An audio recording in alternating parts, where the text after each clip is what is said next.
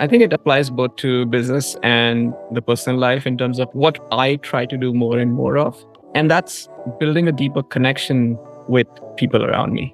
Like that's what I strive for. I think build a deeper connection and try to truly understand who people are, their past experiences, what has shaped them, what motivates them. We need to make sure that as humans, we're as happy and joyful and as content as we can be in our lives. And I think building deeper connections is a great way to do that. Hello, my name is Lauren D'Souza, and you're listening to Retain, the Customer Retention Podcast. More and more companies are wanting to focus on retaining customers, but what exactly are the powers of customer retention? And how are companies using it to keep their customers coming back for more? That's what we're here to find out. Today on the show, we're talking to Sandeep Dubey, the Chief Operating Officer at Intuit Mailchimp. Mailchimp is known as the world's leading email marketing platform. Sandeep is a powerhouse of transformational growth leadership, having found himself in various SVP roles for huge Fortune 500 companies. He's joining us today to talk about how we can all harness the power of being customer obsessed, the power of a customer advisory board, and pretty much all things customer focused. It's a real pleasure to have you here today, Sandeep. Lauren, thanks for having me. This conversation is about the customer. And for me, that's super exciting. So let's dive in. Yeah, I'm also excited because I think you are just all about the customer, all focused on that. So as you know, with our show, we're all about retention. We're all about the customer as well. And on our show, we bring on lovely different guests who talk about the different aspects of retention.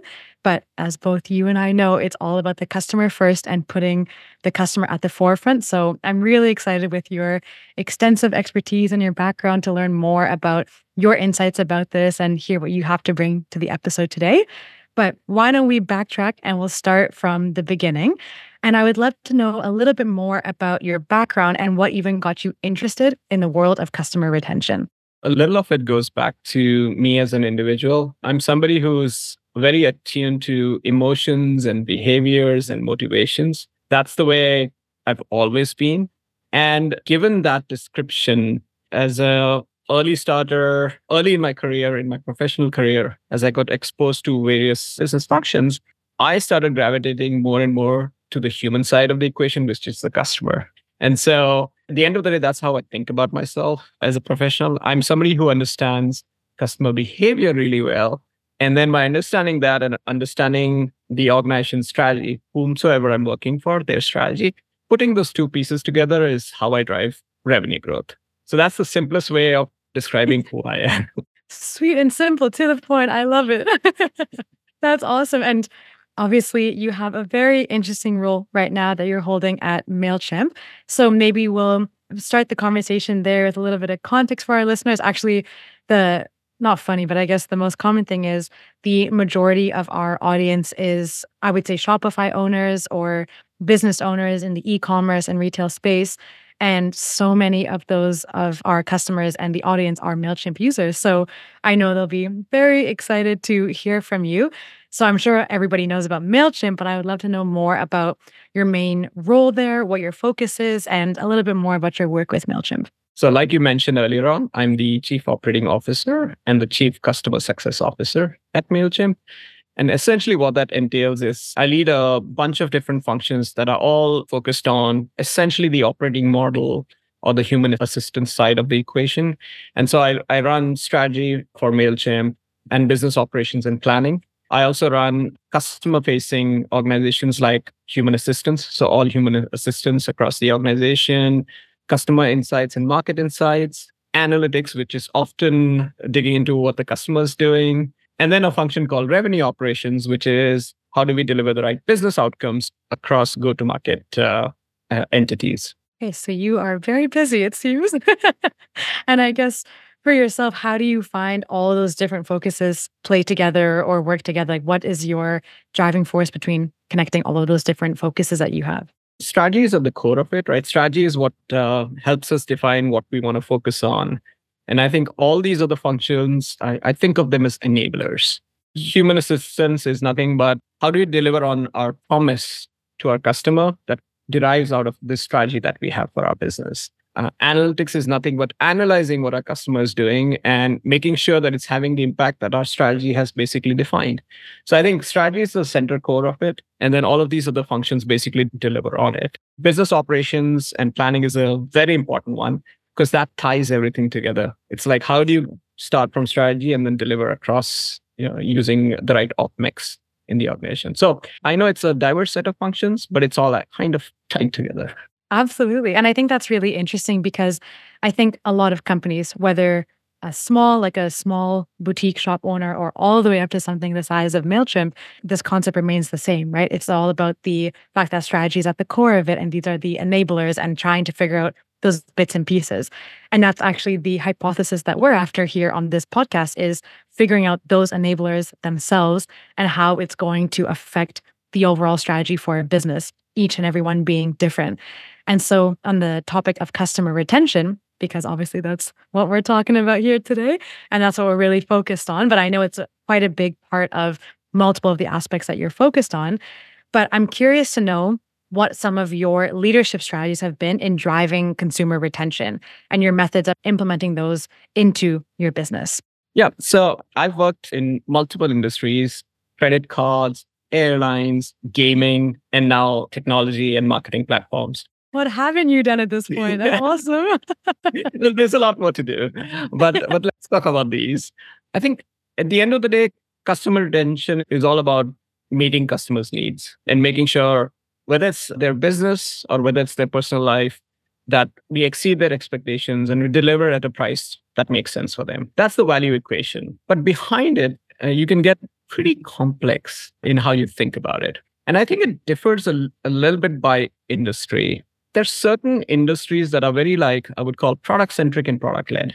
I would say the card industry that I worked in and Mailchimp, they're very product-led. If you deliver the right product at the right price, you generally will attract the right customer and generally keep the customer, unless your product starts suffering relative to the marketplace or you don't deliver on the service aspect.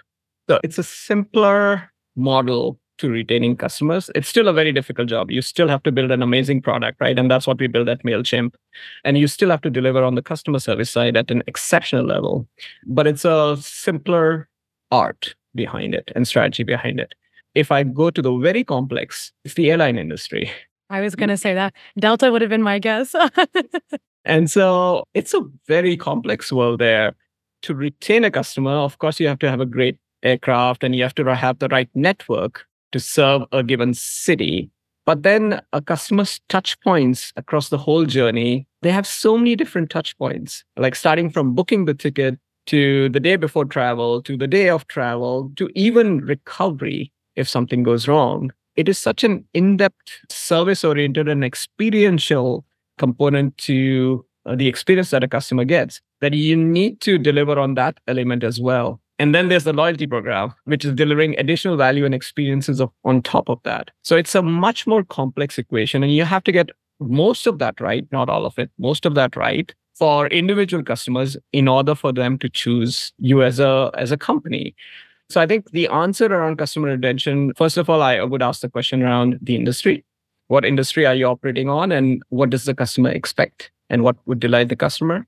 And then you have to look at what your company strategy is, what your company can provide in that industry, what the differentiation factor is, and you have to marry the two. And that gives you the answer around how to retain a customer. I love how simply it's put. And there's so many different aspects to it. So I just want to dive right into there because it seems simple. And I'm sure at the core, it actually is. But it's getting to that point and getting to that core. Actually, speaking of which, I just had an experience where I decided I will no longer fly with an airline because of their recovery, like the process that they had of recovering bags that were lost. And it was such a painful experience that I thought to myself, I don't see myself flying with this airline anymore because I was just so frustrated. It was just not a good time. It just affected the whole trip. So I can't even imagine how many touch points there might be, even from the lounges to the onboarding to the this to the that. But maybe what I'm curious to know, so you mentioned two things. You mentioned that there's more product-led, like the PLG-related companies like Mailchimp or the card company, and one more with the complex touch points like the airline industry. So maybe I would love to hear an example from either industry of a time that you implemented a strategy related to customer retention in both. I think it'd be interesting to see the difference between the product led and the experiential. So let me take an example on the complex side of the equation, so the airline industry first. And on the airline industry, when it comes to customer retention, many of these airlines have, for their best customers, essentially have a pickup at the airport. Like at Delta, it's a Porsche pickup for the high value customers where you have a tight connection and they'll basically pick you up. And when I got there, their methodology of picking a passenger was a passenger who paid the most on a given flight and has a tight connection. And so they would pick that up. And what I saw in that experience was what I would call a very lonely experience. I often saw on LinkedIn these high value customers posting a pic, them sitting alone in the back of a Porsche, taking a photograph with the runway in the background and saying, "Hey, thank you, airline so and so, for this amazing experience." And I was like, that's such a lonely sight.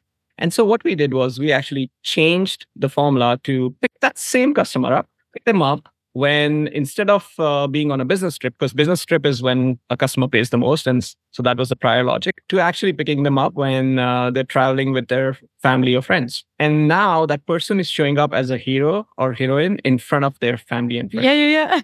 It's a much stronger emotion. They're the MVP in that situation. They're the MVP in that situation in front of people that matter the most to them most of the times. And so how do you change the equation where you generate a different emotion in a customer by delivering on what matters to them more? That's an example from the airline world. An example from, for example, the Mailchimp side of the equation is we have an incredible product, which is pretty rich in data and the power of data in enabling our customers to drive better business outcomes. That's what we do, right? We deliver better business outcomes. But because it's on the marketing side, it's sophisticated in terms of how we do that. Sometimes it takes time for a customer to kind of learn that. And in learning and adopting, there is a little bit of a curve in basically going through that, right? So what we've done at our end is we have a team called an account management team, which is a set of experts who know the product really, really well. And what we've done is we've really driven strategies where we're growing engagement with our customers and getting them introduced to the account management team. That team helps our customers understand how to gain value out of the product. And so when you talk about powering better business outcomes, this team is delivering on that promise. And with the delivery of better business outcomes, our customers want to stay with us more, right? They're delighted more. And so on the product side, it's more about delivering more value through the product. I couldn't agree with you more there, because with something like Gameball, I'm working with Shopify owners day in, day out. So we're working on loyalty strategies, trying to figure out their retention strategies, helping them build that. And the overall sense that you get from these Shopify communities, or we'll call it small business owners, because that's typically the makeup, not all, but obviously a decent size of the makeup of the audience there. But you're always looking for platforms that will support that. And there's a different feeling of being in a small business owner community. And one thing that I've always noticed throughout the years that I've been in this industry is Mailchimp is revered as a business that takes care of you to help you get to those business outcomes. Because you know that you can trust Mailchimp and you can rely on them, because email marketing is a very important aspect of the business. And when you're running that Black Friday, Cyber Monday campaign, you don't want anything to go wrong. You want things to go well. And you can trust Mailchimp, and the fact that you can rely on them and trust them, and it's more humanized versus just being an email marketing platform. So I couldn't agree with more, because I've actually seen the proof of that. So very interesting. So moving on to the other topic that I'm really excited to learn more from you about is, obviously, in this range of experiences that you've had, it's all about understanding where is that value being driven for the customer to delight them, surprise them, continue to add on to the value that they're seeing from the brand, no matter or regardless of what industry it is part of. And one thing that I'm curious to know more from your experience and what you've done is this idea of the customer advisory board. So interesting term, because I haven't really heard it before. So I'm excited to learn more about it. But in your perspective and your experience, how does one build the ideal customer advisory board, and what is it all about? The customer advisory board is a concept that we started a couple of years ago in 2022. The intent behind it is we are a customer obsessed company, which by definition means that we want to keep getting closer and closer to what our customer wants. And we have different, what I term listening mechanisms that essentially help us learn more about the customers. We do a lot of really big, large scale customer research across different customer segments. That's one listening mechanism. We have instrumentation in our site that helps us understand how customers navigate and the issues they're having. That's another listening device. These are very data driven listening devices that I mentioned, but we also want to hear and listen directly from our customers. And so the customer advisory board is the concept that enables us to do that. It's essentially an amalgamation of, for 2023, about 16 different customers and partners who then serve customers. The partners are ones that serve our customers. Well, basically, we think of them as these businesses and customers who help us understand our product better. They are there to advise us. It's in the name, customer advice. They're there to advise us, and we are lucky to have them as basically proponents and advocates who basically use the product a lot, teach us. I'm going to use the term teach us what's working for them and what's not working for them, and we use that as feedback to essentially improve our product. So that's the simplest way to kind of describe what a customer advisory board is. It is one where we change the board every year. We change the... Okay, that's actually going to be one of my questions. Yes, we do change the constituents there. Part of it is you want to keep getting, reaching out to a new set of customers and getting those new ideas, because everybody has a slightly different experience with the product. We also want representation from different industries and different segments of customers. So it helps with that as well. Also, the issues that we're trying to solve or the opportunities we're trying to present in future to our customers that we're building towards, that changes every year because our product keeps getting better and we want to keep building on that product. And so it's new challenges every year and a new set of customers who will find on those challenges. Okay, very interesting. And I guess it's really putting the customer first because you're putting it out there like, hey, we're actually listening to our customers, not just all the touch points, but genuinely having that advisory board. And I'm sure it could also be quite challenging too, because it's balancing all these different opinions and the feedback that customers are giving to you. But what would you say are some of the main benefits to forming this board that's made up of different customers of different industries and changing it every year? What are you seeing as some of the main benefits out of that? I think the biggest benefit of those interactions is you truly get to the bottom of customer motivations and emotions. Like the most important thing in a business is let's understand what motivates a customer and what are the emotions they have around your product and how do you deliver on a better product or a better service that makes that emotion even more better or delightful and amazing. And by having a customer advisory board, you're talking face to face with your customers. You can ask deep questions that then gets to the motivations and that gets to the emotions. That's one of the key things that I would say that comes out of the customer advisory board. Actually, it's really interesting because there's so many questions that could come to mind of when you are a customer first strategy. There can be so many nuances to that and so many questions that arise from that. I'm curious, what are some of the questions that come to mind when you're asking your customer advisory board? What are some of the things that you're trying to understand? Because I'm sure there can be so many complexities to having a customer first strategy. So I'm curious of what some of those questions might be. I'll tell you the most important question that's always on my mind. And let's say we're building a new feature. Let's say currently that customer's needs are being served by some other product or platform in the marketplace. And we're saying, hey, one way to ask the question is, what do you need out of this feature and functionality? And let us build it for you, right? That's one way of asking the question and understanding the needs of the customers. Many businesses ask that question. I find that to be a good question, but not a great question. For me, the great question there is, you're using an existing functionality. What do we need to build so that it's so good for you that you're going to switch over to us? I like that. Because we should never be building the same. We should be building better and amazing. And that's what we do at Mailchimp. We build better and amazing. I think for me, if there's one key element of the conversation we're having, it's ensuring that we deliver a product that is so amazing that a customer switches from something that switches their behavior. I like that question a lot because it's not just your standard yes or no. It's not your standard, oh, this is nice to have or whatnot. Because also when that good question that you asked, It's fine. It's just there's a lot of guardrails and it's opening up to very generic answers. And it's just always nice to have. But then if someone is being put in that mindset to think about what would cause me to switch and what would take me from here to here, that's when people start to get creative. And that's when they start to get thinking the sky's not the limit. They can go above and beyond and they can think about whatever. So it really harps on that creativity aspect. Actually, I'm a big proponent of customer research. We do a lot of that at Mailchimp. And across my experience, that's one of the biggest shortcomings I've seen is not asking a customer directly what would make you change your behavior. It's also a tough question to ask. So I feel like it's not the easiest question to put out there. So I can understand why, but very interesting. And I guess with this whole idea of this customer first product strategy, it's very innovative and insightful, but I'm sure it comes with its obstacles and challenges.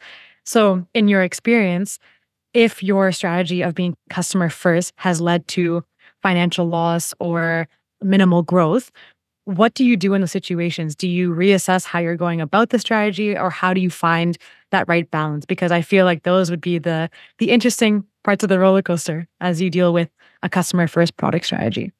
It's a great question. And so if a business is going through a tough time, I think the fundamental question they have to ask is, are you building a product that's better than most for a big enough set of customers?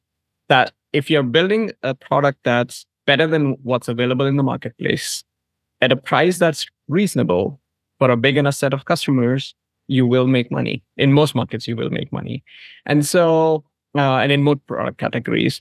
So it goes back into knowing your customer intimately.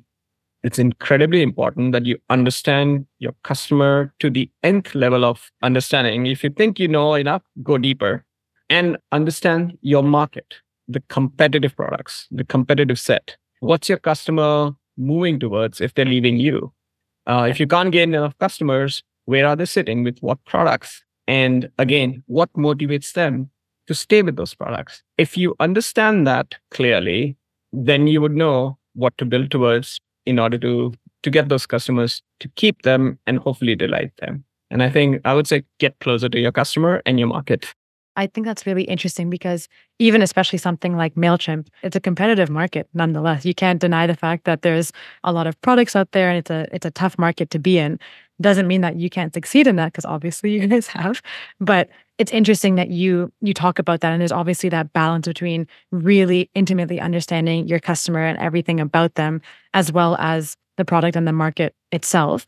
And so I'm curious from your experience and your point of view, what does that intersection of product development and customer satisfaction look like? Because you obviously have the customer first, but then you're also focused on the product development, building for what the customer wants. But what does that intersection between the development and the customer satisfaction look like? Because I'm even sure so many of the people listening to this podcast right now would be thinking that this is a constant battle in their minds. I know I've experienced it myself before, so even I'm curious. So that's my posing question to you is what does the intersection of that development and satisfaction look like? It's a very broad intersection, right? And it goes across the product lifecycle.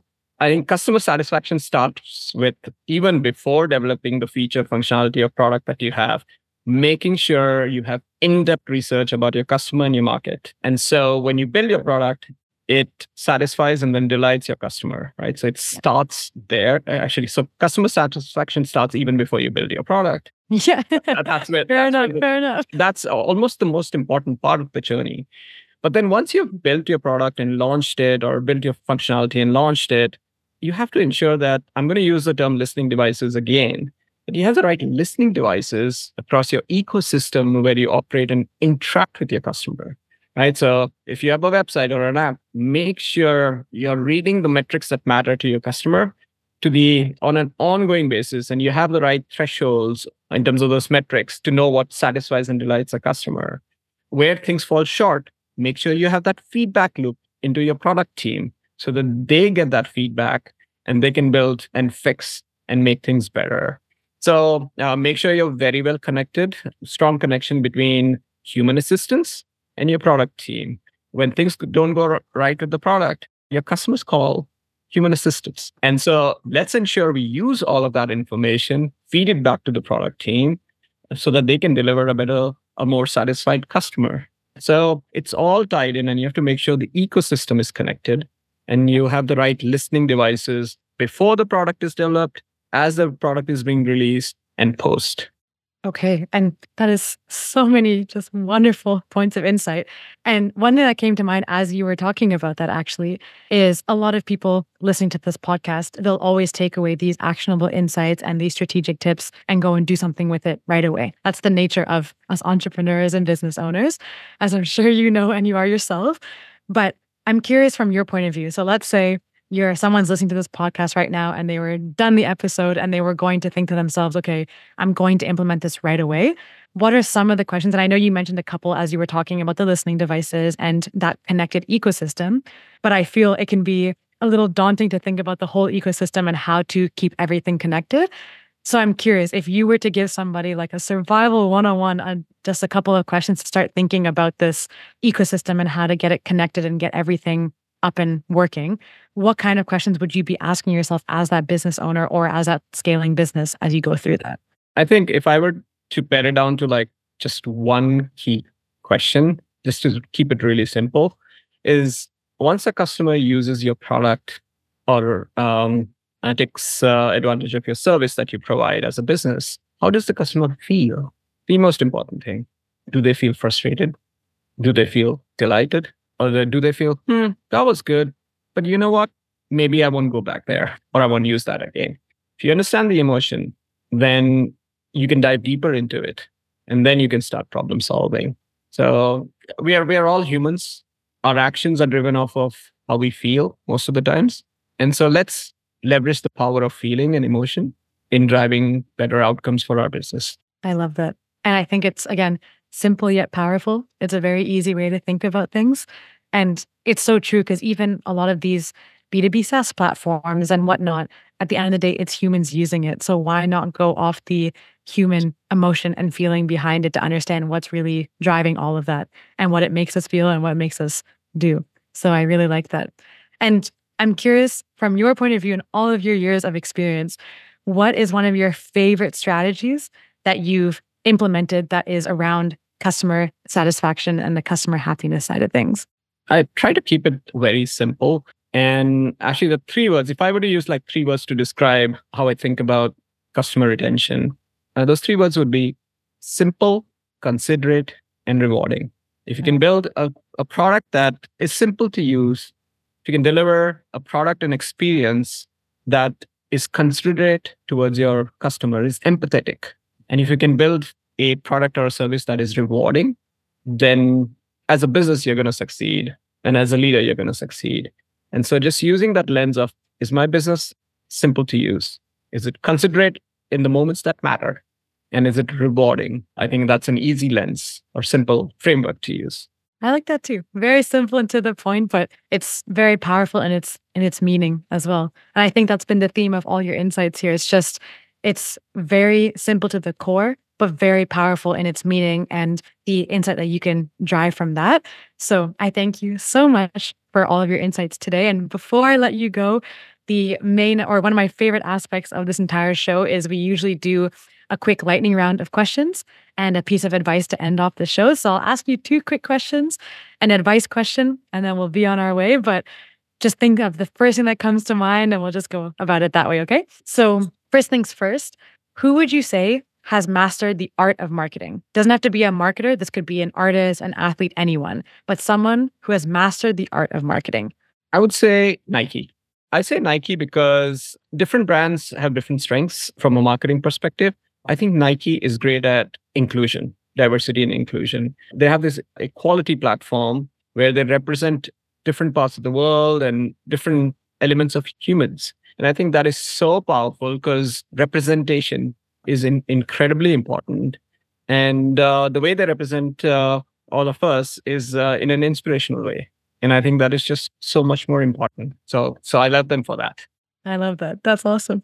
And if anybody from Nike is listening, I've got my product on. So I did the perfect product placement. Awesome. Okay, next question. What companies or brands marketing output do you admire? I would say a couple of names. One is when Zappos first came Interesting. That's Yes, a good one. it's one where they're basically a shoe company now owned by Amazon, but their whole philosophy of delivering wow to the customer, that's what they were built to do. And they were just incredible. Whenever you reached out to their customer service, whenever you had any issues with the product, the experience was always wow. And I love so that. to me, when you have such a simple strategy and then you deliver so in such an exceptional way, that's just incredible. And I guess that's why Amazon bought them quite a few years ago. Fair enough. Okay, last but not least, the way that we always end off the episode is with a piece of advice. So, is there a piece of marketing or life advice that someone shared with you once that has always stayed with you?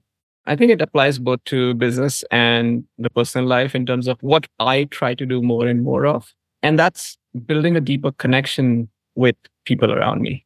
Like that's what I strive for.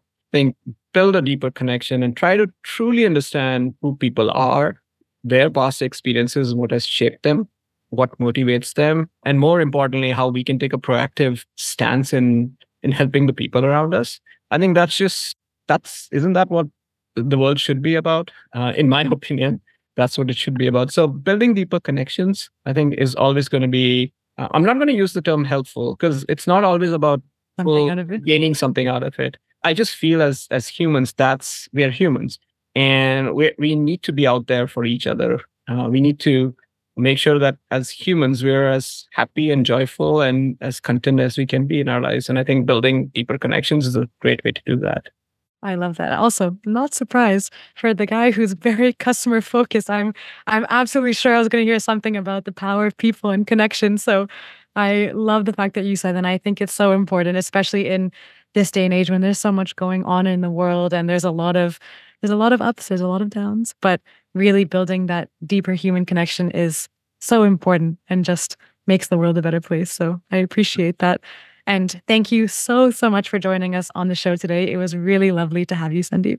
Lauren, thank you so much. I truly had and this was a very energizing conversation for me as well. So I thank you for investing in Mailchimp and in me. Retain, the Customer Retention Podcast, is brought to you by Gameball. If you want to turn casual buyers into loyal, lifetime customers, make sure to check out the episode description to book a demo with Gameball today. Also, make sure to subscribe to Retain the Customer Retention Podcast in Apple Podcasts, Spotify, or wherever you get your podcasts so you never miss an episode. Thanks for joining me. See you next time.